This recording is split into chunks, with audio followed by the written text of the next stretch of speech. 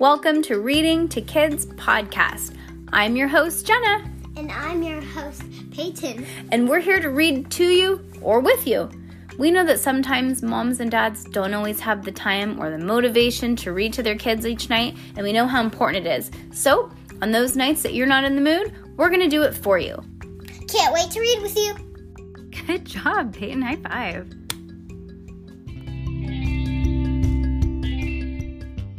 Hello, a series of unfortunate events by Lemony Snicket, the penultimate peril. Okay, do the strawberry. Is a strawberry?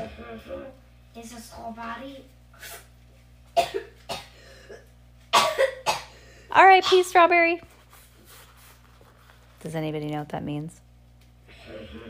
Is a strawberry? All right. Book the 12th, chapter 11. An old expression used even before the schism says that people should not see the creation of laws or sausages. What? Okay. This makes sense, as the creation of sausages involves taking various parts of animals and shaping them until they are presentable at breakfast. And the certain creation of laws involves taking various parts of different ideas and shaping them until they are presentable at breakfast, and most people prefer to spend breakfast eating foods and reading the newspaper without being exposed to the creation of any sort whatsoever. The High Court, like most courts, was not involved in the creation of laws, but it was involved in the interpretation of laws, which is as perplexing and unfathomable as their creation. Every time they say unfathomable, I think of Megamind. Unfathomable, without fathom. We gotta watch it again. She doesn't know. She's looking at me like, what are you talking about? And the interpretation of its sausages, and something that should also not be seen. If you were to put this book down and travel to the pond that now reflects nothing but a few burnt scraps of wood and the empty skies, and if you were to find the hidden passageway that leads to the underwater catalog that has remained secret and safe for all these years, you could read on an account of an interpretation of sausages that went horribly wrong and led to the destruction of a very important baby scalf, all because, I don't know what that is. Baby scaff? Baby scaff? Baby scaff. Don't know what that is.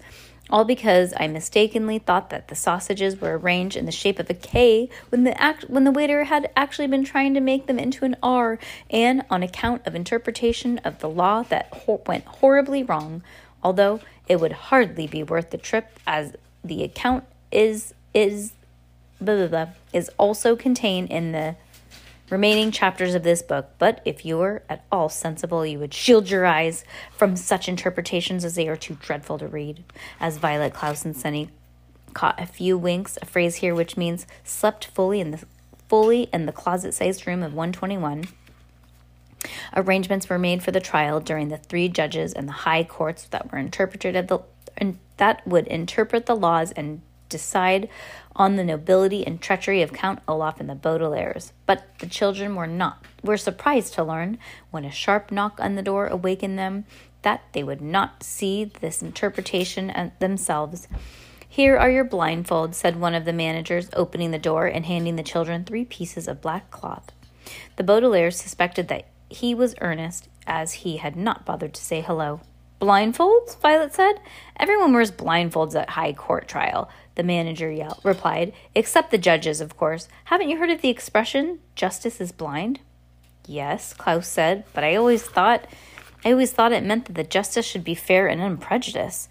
The verdict of the high court was to make the expression literally, said the manager, "so that everyone except the judges must cover their eyes before the trial can begin." "Scalia," Sunny said. She meant something like, "It doesn't seem like the literal interpretation makes any sense," but her siblings did not think it was wise to translate. I also brought you some tea," he said, revealing a tray containing a teapot and 3 cups. "I thought that it might fortify you on the trial." By fortify, the manager meant in a few sips of tea it might give the children some much-needed strength for their ordeal, and the children thought that it must be Frank who was doing them such a favor. You're very kind, Violet said. I'm sorry that there's no sugar, he said. That's quite all right, Klaus said, and then hurriedly flipped to the page of the commonplace book. Yep. I was thinking that too. Until he found his notes on the children's conversation with Kit Snicket. Tea should be bitter as wormwood, he read, as sharp as a two-edged sword. The manager gave Klaus a small, unfathomable smile. Drink your tea, he said. I'll knock in a few minutes to bring you to trial. Frank, unless it was Ernest, shut the door and left the Baudelaires alone. What did you say about that tea? Violet asked. Why did you say that about the tea? Violet asked. Well, I thought that he might be talking to us in code, Klaus said. I thought that if we gave the proper reply, something might happen. Unfathomable, Sunny said.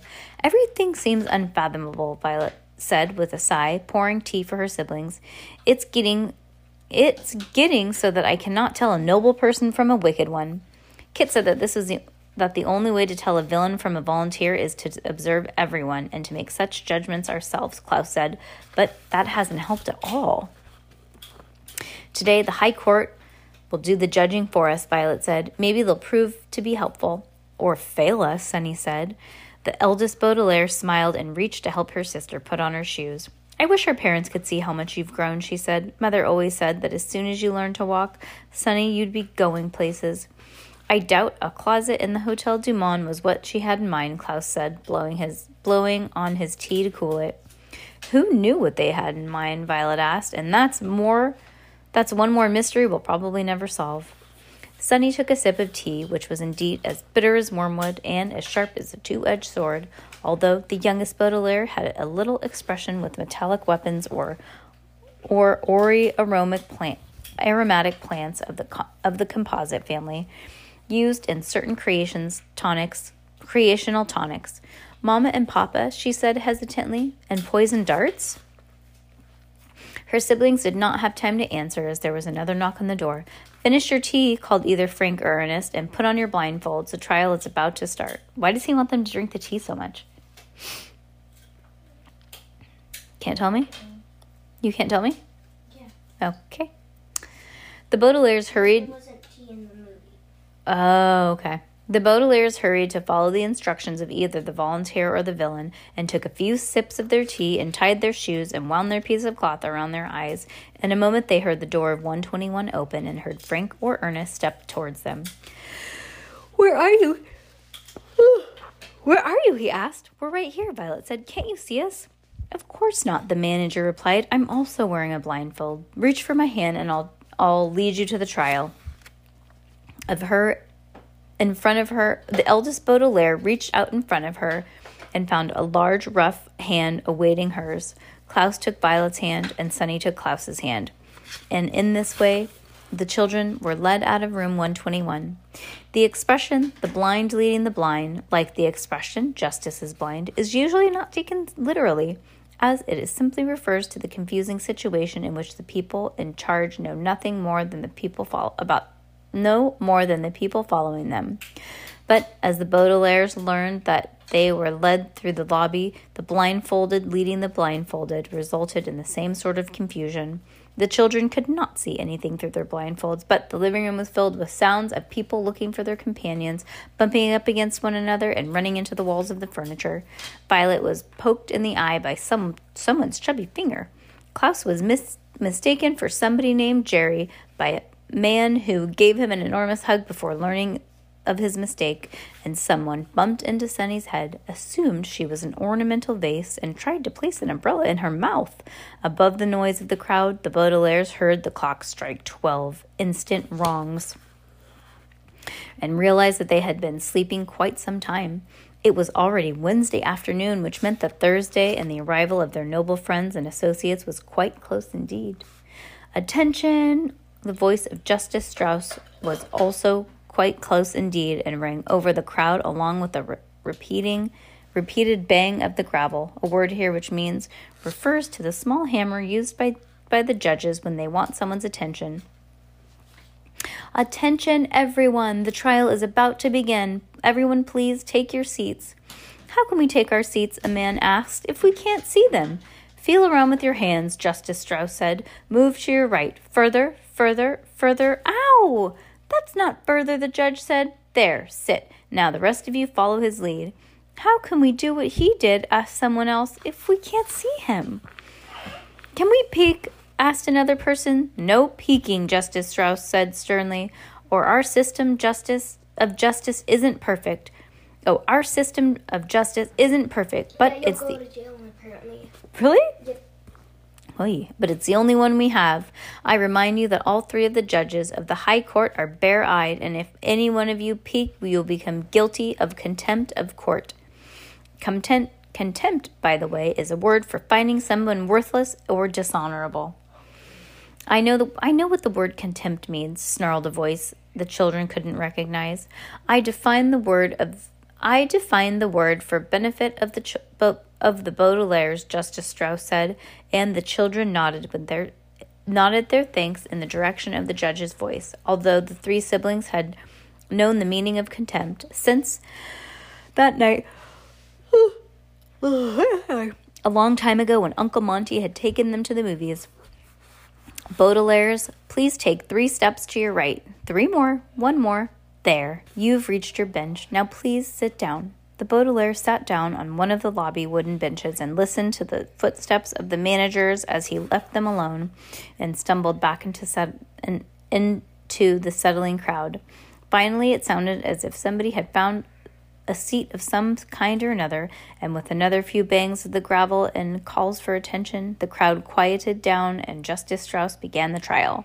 "Good afternoon, ladies and gentlemen," she said, her voice coming up from right in front of the Baudelaires, "and anyone else who happens to be in attendance. It has come to my attention of the High Court that it is certain wicked deeds have gone unpunished, and that this wickedness is continuing at an alarming rate. We plan to hold a trial on Thursday, but after the death of Mr. Denouement, this is clear that we should proceed earlier in the interest of justice and nobility. We will hear what each witness has to say and determine once and for all who is responsible. The guilty party will be turned over to the authorities who are waiting outside. Make sure that no one will try to escape while the trials are in process." And speaking of guilty parties, Count Olaf added, "when the trial is over, everyone is invited to a very inn cocktail party hosted by me. Wealthy women are particularly welcome." Oh, this guy's a bum. Huh. "I'm hosting it," snarled a voice of Esme Squalor. "The fashionable men will be given a free gift." "All gifts are free," said either Frank or Ernest. "You're out of order," Justice Strauss said sternly, banging her gravel. "We are discussing a social justice, not social engagements. Now then, will the accused parties please stand and state their names and occupations for the record?" The Baudelaires stood hesitantly. "You too, Count Olaf," Justice Strauss said firmly. The wooden bench cracked beside the Baudelaires, and they realized that the notorious villain had also been sitting on the bench, and was now standing beside them. "Name?" the judge asked. Count Olaf," replied. "Occupation?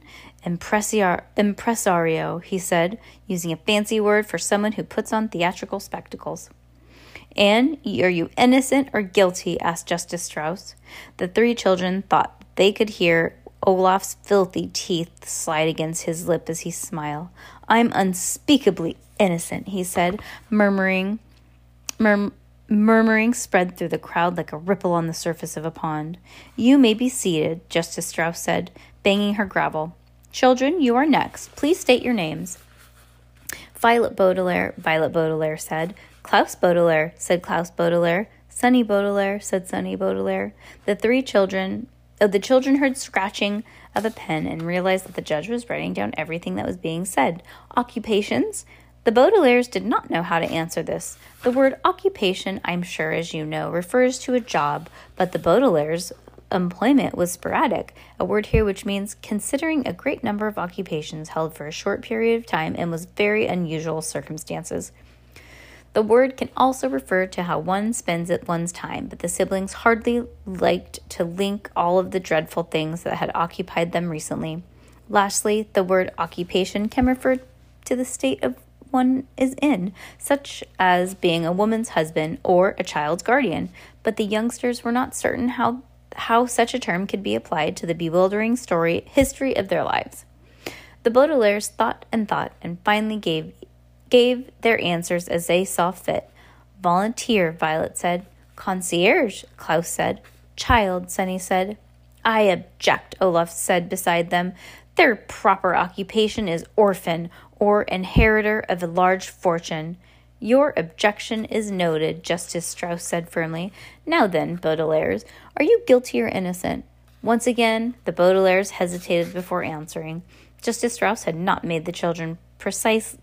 asked the children precisely what they were innocent or guilty of, and the expectant hush of the lobby did not make them want to ask the judge to clarify the question. In general, of course, the Baudelaire children believed themselves to be innocent, although they were certainly guilty, as we all are, of certain deeds that are anything but noble. But the Baudelaires were not standing in general. They were standing next to Count Olaf. It was Klaus who had found the words to compare the siblings' innocence and guilt with the innocence and the guilt of a man who said he was unspeakably innocent, and after a pause, the middle Baudelaire answered the judge's question. We are comparatively innocent, he said, and a ripple went through the crowd. The children heard scratching of Justice Strauss's pen again, and the sound of Julian's enthusiastic voice. I can see the headlines now, she cried. Everybody is innocent. Wait until the readers of the Daily Punctilio see that. Nobody is innocent, Justice Strauss said, banging her gavel. At least not yet. Now then, all of those in the courtroom who have evidence that they would like to submit to the court, please approach the judge and do so. The room interrupted into pandemonium, a word here which means a crowd of blindfolded people attempting to give evidence to three judges. But the Baudelaires sat on the bench and heard people stumbling all over the place as they tried to submit their research to the High Court. I submit these newspaper articles and announced the voice of Geraldine Julian. I submit employment records, announced Sir. I submit these environmental studies, announced Charles. I submit these grade books, announced Mr. Romero. I submit these blueprints of the banks, announced Mrs. Bass. Whatever. I submit these administrative records, announced Vice Principal Nero. I submit these paperworks, announced Hal. I submit the financial records, announced Mr. Poe. I submit these rule books, announced Mr. Lesko. I submit these constitutions, announced Mrs. Morrow. I submit these carnival posters, announced Hugo. I submit these anatomical drawings, announced Colette. I submit these books, announced Kevin, with my left foot and right hand. I submit the ruby-encrusted blank pages, announced Esme Squalor. I submit this book about how wonderful I am, announced Carmelita Spatz. I submit this commonplace book, announced either Frank or Ernest. So do I, announced the other Ernest or Frank. I submit my mother. The last of the voice was the first in the parade of voices, but the Baudelaires could not recognize it. It seemed that everyone in the lobby had something to submit to the High Court, and the Baudelaires felt as if they were in the middle of an avalanche of observations, research, and other evidence in which someone had exculpatory, a word here which means likely to prove that the Baudelaires were innocent, and some of which sounded damning, a word here which made the children shudder to think of it.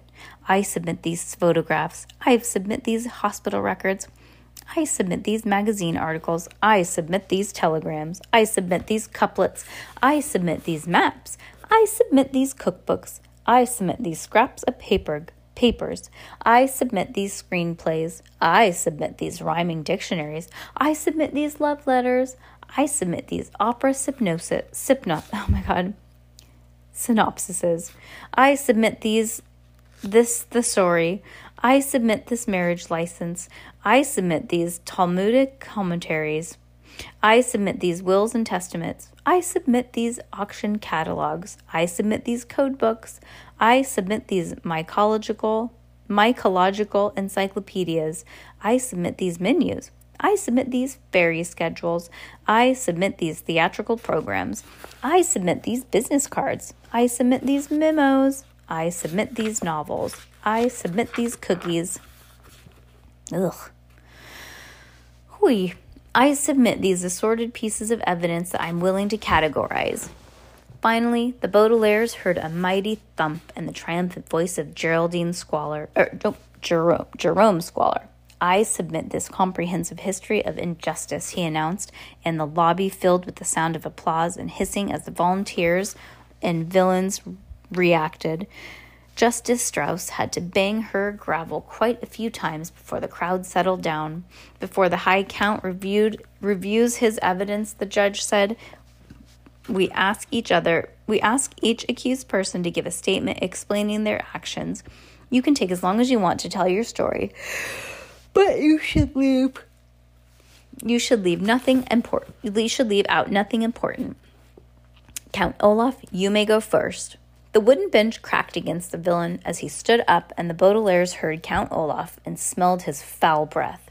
Ladies and gentlemen, he said, I'm so incredibly innocent that the word innocent ought to be written on my face in capital letters. These letters I would stand for I'm innocent, and the letter N would stand for nothing wrong, which is what I've done. And the letter A would stand for, that's not how you spell innocent, Justice Strauss interrupted. I don't think spelling counts, Count Olaf grumbled. Spelling counts, the judges said sternly. Well, innocent should be spelled O-L-A-F. Count Olaf said, and that's the end of my speech. The bench cracked as Olaf sat down. That's all you have to say, Justice Strauss said in surprise. Yep, Count Olaf said.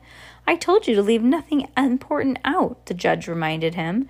The only important thing, Count Olaf insisted, is that I am very innocent. And I am sure that there's more enormous piles of evidence that proves me innocent than there is that proves me guilty. Well, all right, the judge said uncertainly. Baudelaires, you may tell us your side of the story. The Baudelaires stood up unsteadily, their legs trembling in nervous anticipation, but once again they did not quite know what to say. Go on, Justice Strauss said kindly. We're listening. The Baudelaire orphans clasped their hands, although they had just been notified about the trial a few hours ago. The children felt as if they had been waiting forever to stand and tell their story to anyone who might listen. Although much of their story had been told to Mr. Poe and noted in Klaus's commonplace book and discussed with Quagmire triplets and other noble people that they had met during their travels, they had not ever had the opportunity to tell their entire tale from the dreadful day at Briny Beach, when Mr. Poe gave them the horrible news about their parents, to this very afternoon as they stood at the High Court hoping that the villains in their lives would be the last brought to justice, or would at last be brought to justice. Perhaps there had never been enough time to sit and tell the story as they wanted to tell it, or perhaps their story was so unhappy that they dared not share all of that wretched detail with anyone, or perhaps the Baudelaires had simply not encountered anyone who listened to them as well as their parents had. As the siblings stood up before the High Court, they could picture the faces of the mother and father and the expressions that they had wore when listening to their children. On occasion, all of the Baudelaires would be telling their parents a story, and there would be an interruption of some kind. The ringing of the phone or the loud noise of a siren outside, or even a remark from one of the other siblings. Hush, the Baudelaire parents would say to the interruption. It's not your day in court. And they would say that, and then they would turn back to the Baudelaire who was talking and give them a nod to indicate that the story should continue. The children stood together as the wooden benches creaked behind them, and they started to tell the story of their lives, a story that they had waited their lives to tell. Well, Violet said, one afternoon my siblings and I were at Briny Beach. I was dreaming up an invention that could retrieve a rock after you skipped it into the ocean. Klaus was examining a creature in the tide pools, and Sunny noticed that Mr. Poe was walking towards us. Justice Strauss said, but it wasn't a thoughtful kind of Violet thought that perhaps the judge was saying, in the way that she said, to either Frank or Ornis as a safe answer. Go on, a low, deep voice said that belonged to one of the other judges. Justice Strauss was merely being thoughtful. Mr. Poe told us that there had been a terrible fire, and Klaus continued, our home was destroyed and our parents were gone. Mr. Justice Strauss said again, but it wasn't a sympathetic kind of Klaus thought maybe perhaps the judge was taking a sip of her tea to fortify herself as the siblings told their story.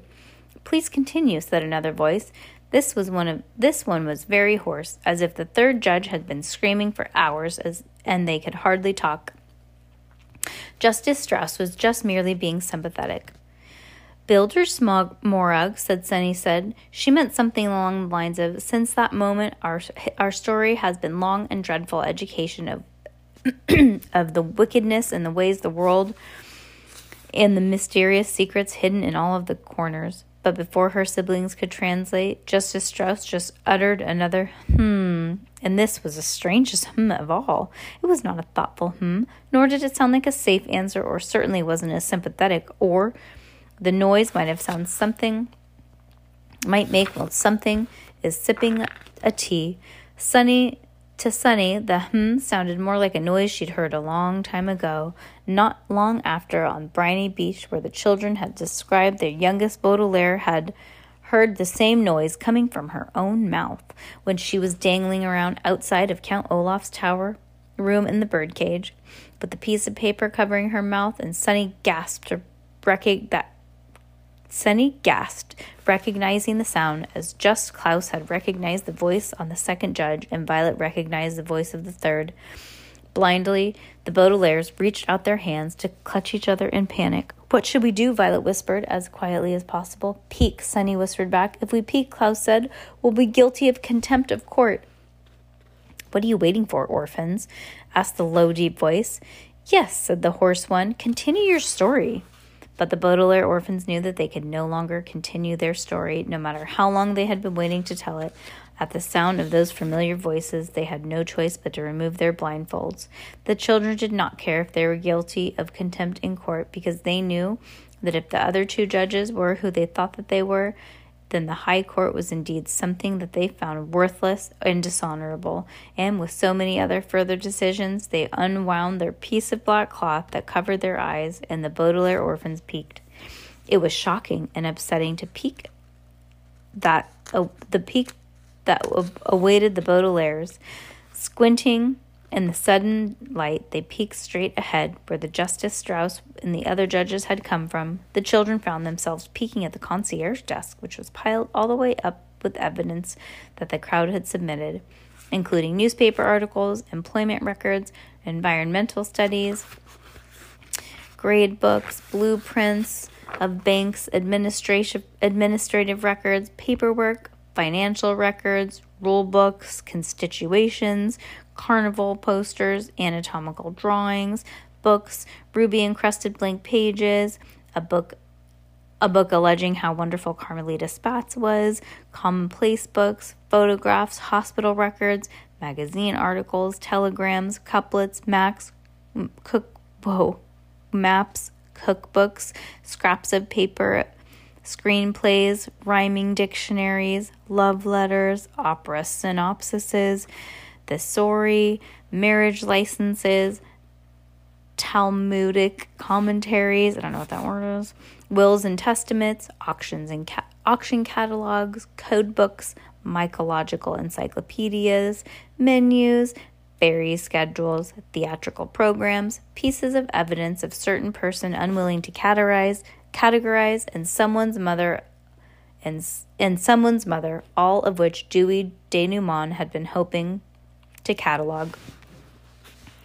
Missing from the desk, however, was Justice Strauss, and as the eldest Baudelaire peeked around the lobby, they saw another person was missing too, for there was no one in the wooden bench, only a few etched rings from people wicked enough to set down a glass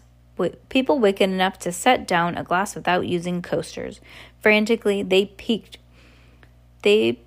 through the They peeked through the blindfolded crowd that was waiting impatiently for them to continue their story, and then they finally spotted the Count Olaf at the far side of the room. Justice Strauss was there too, tucked in the crooks of Olaf's arms in the way you might carry an umbrella if both of your hands were full.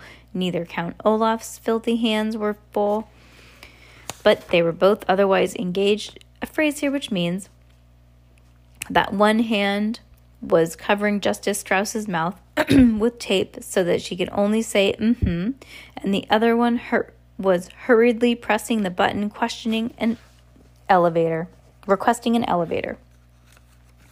The harpoon gun, with its last hook gleaming wickedly as it leaned against the wall, within easy reach of the treacherous villain. All of this was shocking and upsetting. An upsetting peak, of course, but even more shocking and upsetting was what the children saw when they returned their gaze to the concierge desk. For, sitting at the other end, their elbows on a pile of evidence, were two villains at whom the children, who had hoped very much that they would never get a peek of again, the villains, such wickedness it was too far shocking and upsetting for me to write down their names. I can only describe them as the man with a beard but no hair, and the woman with hair but no beard. But to the Baudelaire orphans, these two villainous judges were just another peek at the wicked way of the world. Bum, bum, bum. And Peyton is asleep, mouth open and everything. She's going to kill me for saying that.